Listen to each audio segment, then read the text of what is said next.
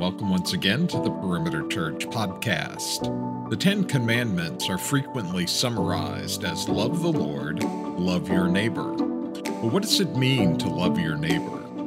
Dr. Ligon Duncan, Chancellor and CEO of Reformed Theological Seminary, brings us this sermon entitled The Whole in Our Holiness, which covers Leviticus chapter 19. For more information and to watch or hear other sermons, please visit our website at perimeter.org. Thank you for joining us today. Speaking of loving the law and loving God, the Lord our God, and our neighbors ourselves, we're going to continue to sit in that this morning, and we're going to do so under the teaching of Dr. Ligon Duncan. Dr. Duncan, if you'll make your way up, we are in for a wonderful treat to hear from this brother this morning. And I want to tell you a little bit about him before I step off the stage. He was with us Friday night, Saturday morning, this weekend in our Redemptive Unity seminar. Fantastic. His approach and the ways in which he anchored us biblically there, spoke to some really important things, was so very helpful. And so if you missed that, we'll be making those available. Be on the lookout for that. We'll let you know how. But let me tell you a little bit about this brother. He's going to be standing here for a while because I got a lot to say. There's many things to be aware of, and I know he would say all of this is to the glory of God through him. But Dr. Ligon Duncan, he is the Chancellor and CEO of Reformed Theological Seminary. He is the John E. Richards Professor of Systematic and Historical Theology at RTS, and also serves as the president of RTS, of Reformed Theological Seminary in Jackson. So he oversees all the campuses, but then serves as the president there in Jackson. He served as senior minister of First Presbyterian Church in Jackson for 17 years. He was the co-founder of Together for the Gospel. You may have heard of that. He was the senior fellow, or is the senior fellow of... I think I am. Maybe. You are, yeah. He's got so many things here. I'm not even sure exactly where he's currently serving. Senior fellow of the Council on Biblical Manhood and Womanhood, where he's also served as both chairman of the board and president. He was the president of the Alliance of Confessing Evangelicals from 2004 to 2012. And also in 2004 and 2005, he served as the moderator of our General Assembly for our denomination. He got his BA, his Bachelor of Arts, from Furman University. I know there's many Furman folks here among us. He got his, I heard that whistle. He got his Master's of Divinity from Covenant Seminary in Covenant Theological Seminary in St. Louis, and his PhD from the University of Edinburgh in Scotland, which immediately makes him very cool. There is so much more to say. He's written and edited and contributed to many, many books and articles, too many to list here. Lastly, most importantly to him, I'm sure, his wife, Ann, they live in Jackson. They have 2 adult children, one of which I'm just going to mention, for no particular reason, graduated from the University of Alabama. So, just thought that was important. I want to pray for you. Thank so you, thankful brother. for you. Father, thank you so much for Dr. Duncan. Thank you for the time that he has given us this weekend to be such a blessing to our body here, to your body, oh God. Would you bless him now? Fill him with your spirit, anoint him, empower him to preach the good news to us. Make our hearts receptive. We pray in Jesus' name. Amen. Amen. Amen. Thank you so much, Jeff. I feel like I've found a new friend in your senior pastor. But this congregation has been near and dear to the hearts of Reformed Theological Seminary for many years. My predecessor at First Presbyterian Church in Jackson was Jim Baird, and Jim has always said to anybody who will listen that he thought that the finest young man that he ever mentored into the ministry was Randy Pope.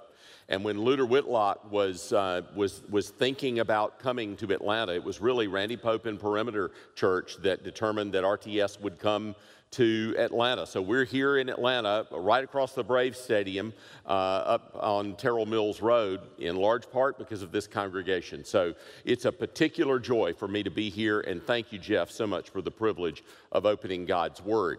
We're going to be looking at Leviticus 19, and I know that you're thinking, Leviticus 19? Come on. I mean, Leviticus is not your favorite Bible devotional book. I understand that. But I will say this. I've preached through the book of Hebrews 4 times in my ministry. I'm an old guy, so I've been able to do that 4 times. The first 3 times I preached through the book of Hebrews, I had not preached through Leviticus before. By the fourth time that I preached through Hebrews, I had preached through Leviticus, and it completely changed my appreciation for the book of Hebrews. You know, the book of Hebrews is kind of the New Testament commentary on Leviticus. And so the book of Leviticus will sneak up on you. It's an amazing book with profound truth in it. And in fact, we're going to see today that the book of Leviticus and the chapter that we're going to look at, Leviticus 19, is the only chapter in the Old Testament that utters the words, "You shall love your neighbor as yourself." That's right. Jesus did not invent that saying. When Jesus said that, he's quoting Leviticus 19. And you'll remember when he did it. On one occasion, Jesus was talking with a rich young ruler in Matthew chapter 19, and that man said, "Hey, what do I have to do to inherit eternal life?"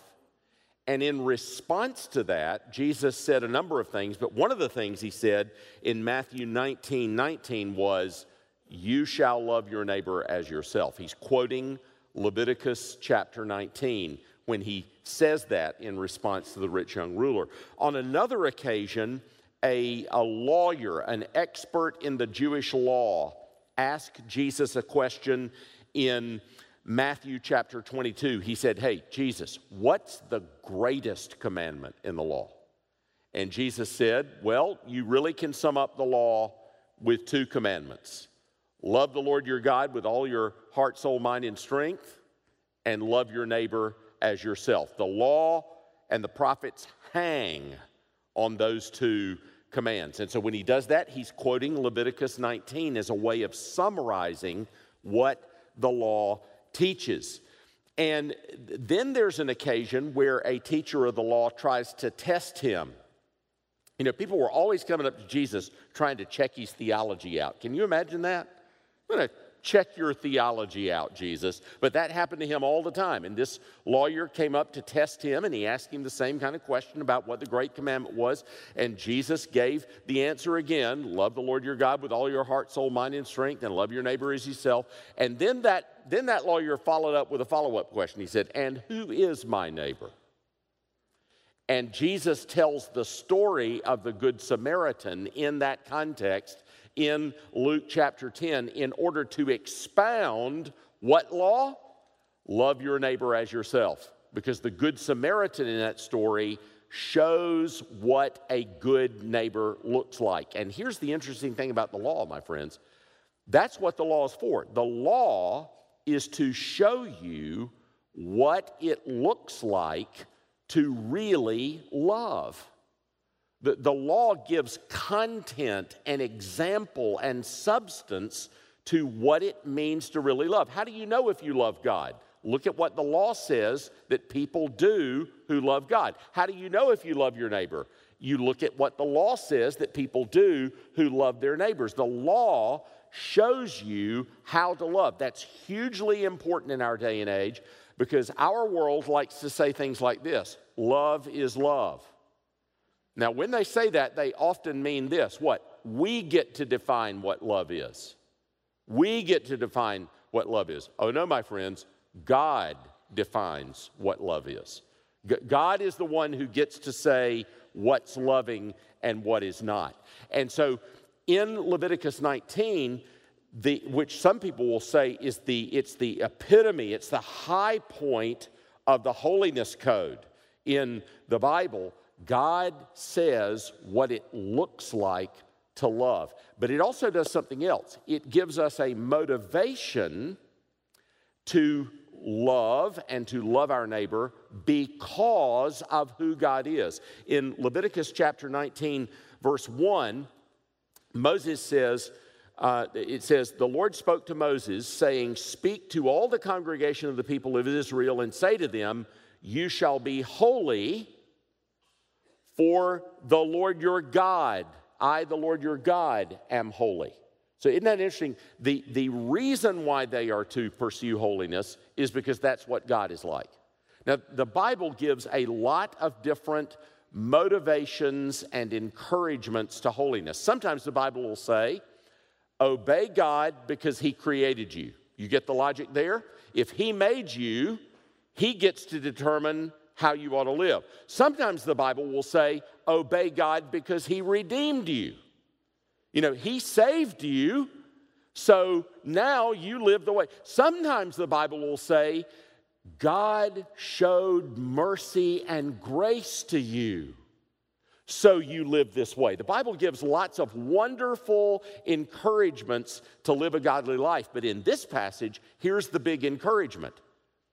Be like I am. God says to his people, I want you to be like I am. I'm holy, you be holy. This is actually very similar to something Jesus says. Remember when Jesus said, be perfect because your heavenly Father is perfect. Now, very quickly, Jesus did not mean never sin. He did not mean be sinlessly perfected. Whew, that's good, otherwise we're all going to hell, okay? What he meant, perfect, there's an Old Testament word which God uses with Abraham in Genesis 17, which means to be whole or complete, to be on the outside what you are on the inside. In that context, Abraham had said, Lord, I believe your promise that you're going to give me and Sarah a son, and you're going to make a multitude of nations out of me. Abraham had said that in Genesis 15. And then in Genesis 16, what happens? It's like he completely forgets it, and the whole Hagar-Ishmael thing happens, right? And then how does Genesis 17:1 start? Abraham, walk before me and be perfect. Now, some of your Bible translations may say, walk before me and be complete, or walk before me and be whole. All of those are good translations. The point, of course, is not, Abraham, walk before me and be perfect, don't sin. If that's what God was saying to Abraham, oops, Abraham's in trouble because he's already sinned. So what's God saying? Walk before me and be perfect. Walk before me and be whole. Walk before me and be complete. He's saying, Abraham, you said that you believed my promise. And you did believe my promise. In fact, in Genesis 15:6, I credited that to you as righteousness because you believed in me. But here's the thing, Abraham, I want you to live like that. I want you to live like you say you believe. I want you to walk in faith. I want you to walk in belief. I want you to really live like my promise is true. Be whole, be complete. Live on the outside like what you have professed your faith to believe. Live on the outside. In other words, don't be a hypocrite. You said you believed, live like that. So that idea of wholeness is that we're consistent, that there's some integration of our lives, that what we believe actually plays out in how we live. So when Jesus says, be perfect like your heavenly Father is perfect, he's also calling us to non-hypocrisy, to living consistently with what we claim. And of course, ultimately, it's about being like God. God is holy, so we are to be holy. And that goes all the way back to Genesis 1, doesn't it? When Adam and Eve are created in Genesis 1, God creates them, what? In his image. In his likeness. Now, what does that mean? Well, he tells them, be fruitful and multiply and rule over the earth. Now, what had God done in the creation days? He had been fruitful and multiplied, and he had ruled over the earth. How does Genesis 1:2 say the world was before God did his work of creation? It was formless, empty, and dark, Genesis 1:2 says. And what does God do in the 6 creation days? He takes what was formless and he orders it. He takes what was empty and fills it up. He takes what was dark and brings it light. And then he says to Adam and Eve, be fruitful and multiply. In other words, I filled it up, you fill it up. Be like me. Be in my image. Live in my image. And then he says, rule just like I ordered it. You ordered it. I own it. You're my stewards, but you now order it. You garden the world that I gardened for you. Follow me. Emulate me. You're in my image. You're my representative in the world. Be like me. And that's what's happening in Leviticus 19. Why should God's people love their neighbors? Because God is love. Because we're created in his image, and we're to be like him. We're to image him in the way that we live.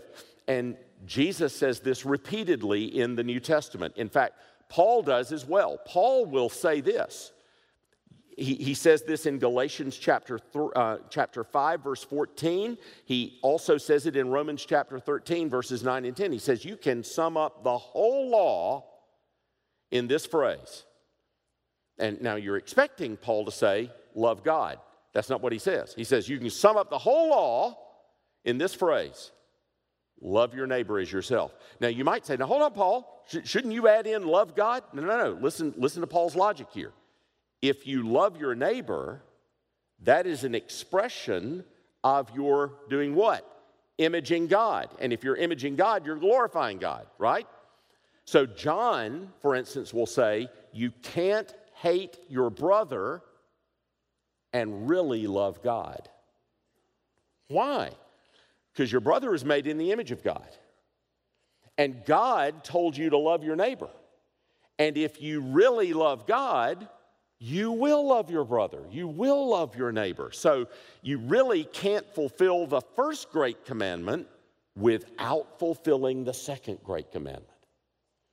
And so Jesus and Paul and James will all quote Leviticus 19 when they're trying to help believers figure out what it's like to live for God in this world. And let me tell you, that's a huge challenge in our day and time. I talk to pastors all over the country and all over the world who tell me this. My people struggle with being catechized by the world today. 24/7 news media is speaking into their ears. The internet is speaking into their ears. Their cell phones are discipling them every day. The attitudes of the world around them are catechizing them, discipling them every day. And I only get, a couple hours a week to try and counteract that. In other words, many Christians are struggling with being discipled by the world rather than being discipled by the Word. How do we get at that? How do we get back at that when there's constant noise in our ears? If we simply go to the internet, or we simply go to our cell phones, or we simply go to the 24-hour news cycle, what will we end up doing? We will end up thinking in terms of the talking points that somebody else has come up with, whether it's the left or the right. But we're supposed to live according to the voice of God, aren't we?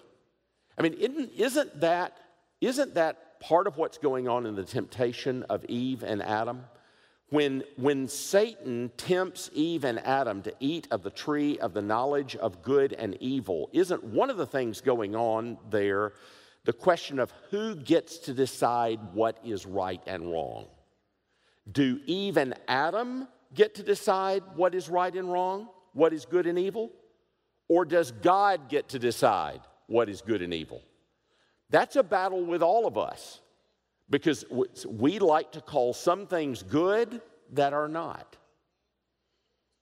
And we like to call some things bad that are not. And if our minds aren't formed by the voice of God, by the Word of God, we'll call good things that He says are good, bad. And we'll call bad things that He says are bad, good. And when we do that, guess what we're doing? The exact same sin that Adam and Eve committed. They were deciding what was good and evil on their own, apart from God's voice. And by the way, God clues you in that that's exactly what's going on by what he says to Adam in Genesis 3. He says, because you listen to your wife's voice. Now, let me just pause there real quick. He is not saying, husbands, under no circumstances, listen to your wives. That is not what God is saying. Our Christian wives are a means of grace to us from God, and we would be stupid men not to listen to them, okay? What's going on there is there's an interplace between three voices in that passage. The voice of God, the voice of the serpent, and then, who are you going to listen to? And Eve turns and gives the fruit to Adam, and God says, Adam, you listened to her rather than me. Okay? So it wasn't listening to wise counsel from his wife. The problem was he didn't listen to what God said. So we're liable to that. So how do you fight back against that? You get God's voice in your bloodstream. You get it down to your toes. You get it into your DNA from his word. And that's what's going on in Leviticus 19. Now, it's a long chapter, so let me draw your attention to just a few specific things, because this chapter is going to show you what loving your neighbor looks like. How do you love? How do you love your neighbor? This chapter will show you. Look at Leviticus 19, beginning in verse 11. You shall not steal. You shall not deal falsely. You shall not lie to one another. You shall not swear by my name falsely or profane the name of your God. Isn't that fascinating? One way you love your neighbor is you don't steal from him. One way you love your neighbor is you don't deal falsely with him. One way you love your neighbor is you don't lie to him. But one way you love your neighbor is you don't profane God's name to him either. When you profane God's name, you not only break the first great commandment, you break the second great commandment. It hurts your neighbor for you to profane God's name. Verse 13, you shall not oppress your neighbor or rob him. You can't love your neighbor and oppress him at the same time. You can't love your neighbor and rob him at the same time. The wages of a hired worker shall not remain with you all night until the morning. You shall not curse the deaf or put a stumbling block before the blind, but you shall fear the Lord your God. So how do you show love to your employees? Pay them on time, pay them fairly. How do you show love to the deaf? You don't mock them when they can't hear you. How do you show love to the blind? You don't put things in front of them to make them trip that they can't see. Notice these practical ways of showing love in the passage. Look down at verse 32. You shall stand up before the gray head and honor the face of an old man, and you shall fear your God. So honoring the elderly, honoring our seniors, showing respect for those who are older than us and according them their appropriate station, that's part of loving your neighbor. When a stranger sojourns with you in your land, you shall do him no wrong. Whoa, this isn't just for Israelites. This isn't just for believers. This is for foreigners, even pagan foreigners. We're supposed to love them as our neighbor. Verse 34, you shall treat the stranger who sojourns with you as the native among you, and you shall love him as yourself. For you were strangers in the land of Egypt. I am the Lord your God. By the way, this passage has the most frequent concentration of the phrase, I am the Lord your God, of any place in the Bible. And it's designed to keep saying what? Why do you do this? Because of who I am. Why do you do this? Because of who I am. Why do you do this? Because of who I am. You be like me. Do this because I'm like this. Listen to this. You shall do, verse 35, you shall do no wrong in judgment, in measures of length or weight or quantity. You shall have just balances, just weights, a just ephah, and a just hin. I am the Lord your God who brought you out of the land of Egypt, and you will observe all my statutes and all my rules to do them. I am the Lord. So even in their business dealings, now if you look at this passage at first, it looks like a hodgepodge. But what you're going to find is this. The laws in this passage about loving neighbor have to do, first of all, with family relationships. So showing respect to parents and older people, treating one another as neighbor in the context of family relationships. But there are also laws here about how you conduct business. Be fair in your business conduct. That's what those last laws were about. Be fair. Don't cheat people. A number of years ago, a Presbyterian minister in another state, I won't say his name because a lot of people in this room would know who I'm talking about. He was used by the Lord to lead a brother to Christ. And that man was a very famous businessman in his metropolitan area, and he owned 7 or 8 car dealerships. And the businessman, after he came to faith in Christ, said to that Presbyterian pastor, I'm so moved by what the Lord has done in my life that I've decided that we're going to give out gospel tracts at all of my car dealerships. So anybody who comes in to buy a car is going to get a gospel tract. Now, the pastor knew that this man's dealerships had a reputation for cheating people in the service departments. And so the pastor said, okay, that's a wonderful idea to give out gospel tracts, but let me, just a little suggestion here. I think it'd be an awesome witness to Jesus for people to say, you know what? They always treat me honestly when I take my car in there to be serviced. So, a really great way for you to witness to Jesus would be not to cheat people in your service department and charge them more than they ought to pay.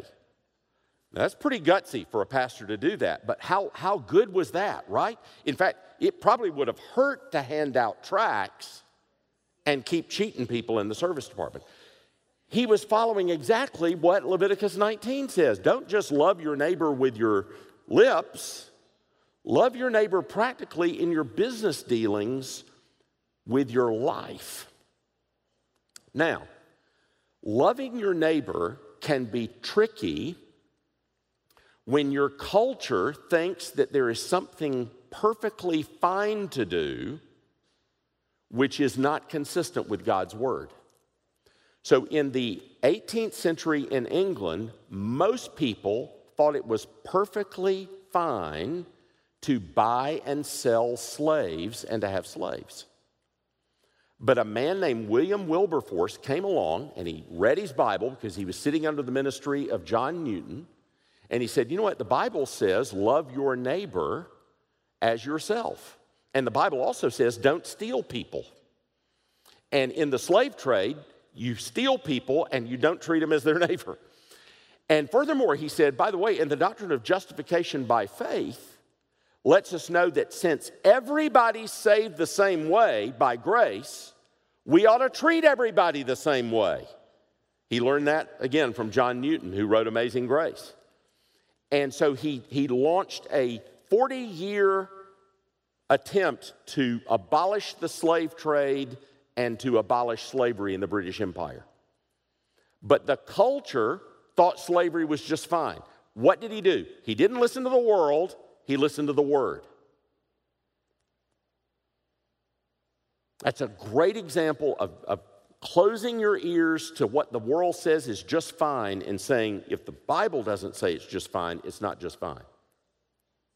Okay? Even in our own day, in the last 10 years, we have seen huge tensions in our culture over racism. Really since 2012 and Trayvon Martin, there have been real tensions in our culture over how do we respond to this? How do we understand this? How do we respond to this as Christians? And the world in our day and time, it's against racism. But here's the thing, it doesn't know why, and it actually doesn't have a good reason.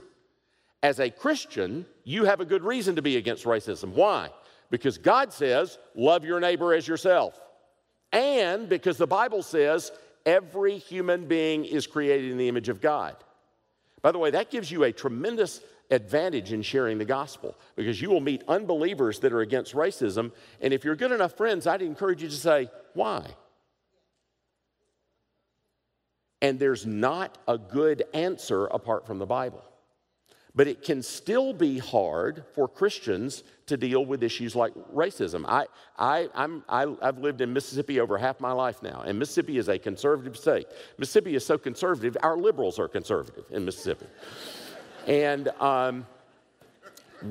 during this time of racial tension in the nation, people in Mississippi started asking again, you know what, we've got the Confederate battle flag on our state flag. And that sends a real loud message to 45% of our population that is not good. And a godly man named Philip Gunn, who was the Speaker of the House of Representatives and a wonderful Christian man, a member of the Morrison Heights Baptist Church in Jackson, Mississippi, an elder there at the Morrison Heights Baptist Church. He's a Republican Speaker of the House. He said, you know what, we need to change the Mississippi flag, because all people are created in the image of God, and we're called to love our neighbors as ourselves. And so he explicitly, publicly said, even though the governor was not for changing the flag, even though many people in the state saw it was a symbol of heritage, he said, we're not loving our neighbors as ourselves well with this symbol on our flag. And Philip Gunn worked to change that flag as a Christian because he believed Leviticus 19. That it was his job to love his neighbor as himself. So sometimes the culture is right about what it's against, but it doesn't know the reason why. Sometimes the culture tries to redefine love. So let me just speak especially to younger people in the congregation. If you believe what the Bible says about men and women, about marriage, and about sex, your contemporaries are going to believe that you are a bigot. They are going to view you as morally reprehensible. If you believe that a man is a man and a woman is a woman, and that can't change, if you believe that God has reserved sex for within a permanent lifetime commitment of a married man and woman and nowhere else, the culture around you is going to say, you're unloving, you're hateful, you're a bigot. Don't believe it. Don't think that this culture is more loving than our God is. I mean, I know that. I know that. God forgave me. This culture would never forgive me. That God forgave me. I'm never going to think this culture is more loving than my God. So if God tells you something that seems to go against the grain of what the culture says is loving, who's right? Whose voice are you going to listen to? The voice of God or the voice of the world? And so as Christians, and by the way, there's so many wonderful Christians powerfully and prophetically witnessing to this today. I'm thinking my friends Sam Alberry and Rebecca McLaughlin. Both of them are same-sex attracted, but both of them say, this Bible says that marriage is for one man and one woman, and that sex is only to be in the context of a one man, one woman lifetime marriage. And therefore, we are going to follow God's word, even though the culture says love is love. We can live any way we want to. And there's a generation of young Christians that are powerfully testifying that we're going to believe the word, not the world. And I hope the young Christians here at Perimeter will go the same direction. But you see, it's sometimes the culture pats you on the back for what you believe. Sometimes the culture shames you for what you believe. But God is always the one who gets to determine what is love and what is not. And nobody's going to be more loving than God. Now, let me just pause one more time and say, love your neighbor is not the gospel. Love your neighbor is not the gospel. It's a really important truth, but it is not the gospel. And thank heavens, because I would be going to hell if love your neighbor was the gospel, because I don't love my neighbor, okay? But we have a neighbor who loved us. Jesus Christ the righteous gave his life, laid down his life for me while I was weak, while I was a sinner, and while I was his enemy. And I want you to understand the relationship between love your neighbor and the gospel. The gospel is that Christ died for sinners. Christ died for you and me. He paid the price that we deserved. He lived the life that we could not live. And all we do is rest and trust in him alone as he is offered to us in the gospel. So how does that fit with love your neighbor? Because what Jesus came to do was not just forgive us and not just make us God's children, but also to begin the work of making us like God again. You know, when Adam and Eve took that fruit in the garden, did they become more like God? That's what Satan said. He said, if you eat that fruit, you'll become more like God. Did they become more like God? No. They became less like God. But in redemption, one of the things that Jesus does is he starts to restore God's image in you. So that when people look at you, they go, who is her father? Who is his father? What must his father, her father be like? Because that child is like him. The Holy Spirit, by grace, begins to work that restoration of God's image so that your character begins to reflect his character, so that you love like he loves. That's the relationship between the gospel and love your neighbor. Love your neighbor isn't the gospel, but you can't really love your neighbor apart from the gospel, apart from what Jesus has done for you, apart from what the Holy Spirit is doing in you. And as you think about these things, it's my prayer that your trust would be in Christ, but that you would make sure that your marching orders are from God's word, not the world, so that we live the way that God says we're to live, so that we love the way that God says to love. Let's pray. Heavenly Father, thank you for this time in your word. We ask that you would work your truth in our hearts by your Spirit, and that more and more we would indeed reflect your image. In Jesus' name, amen.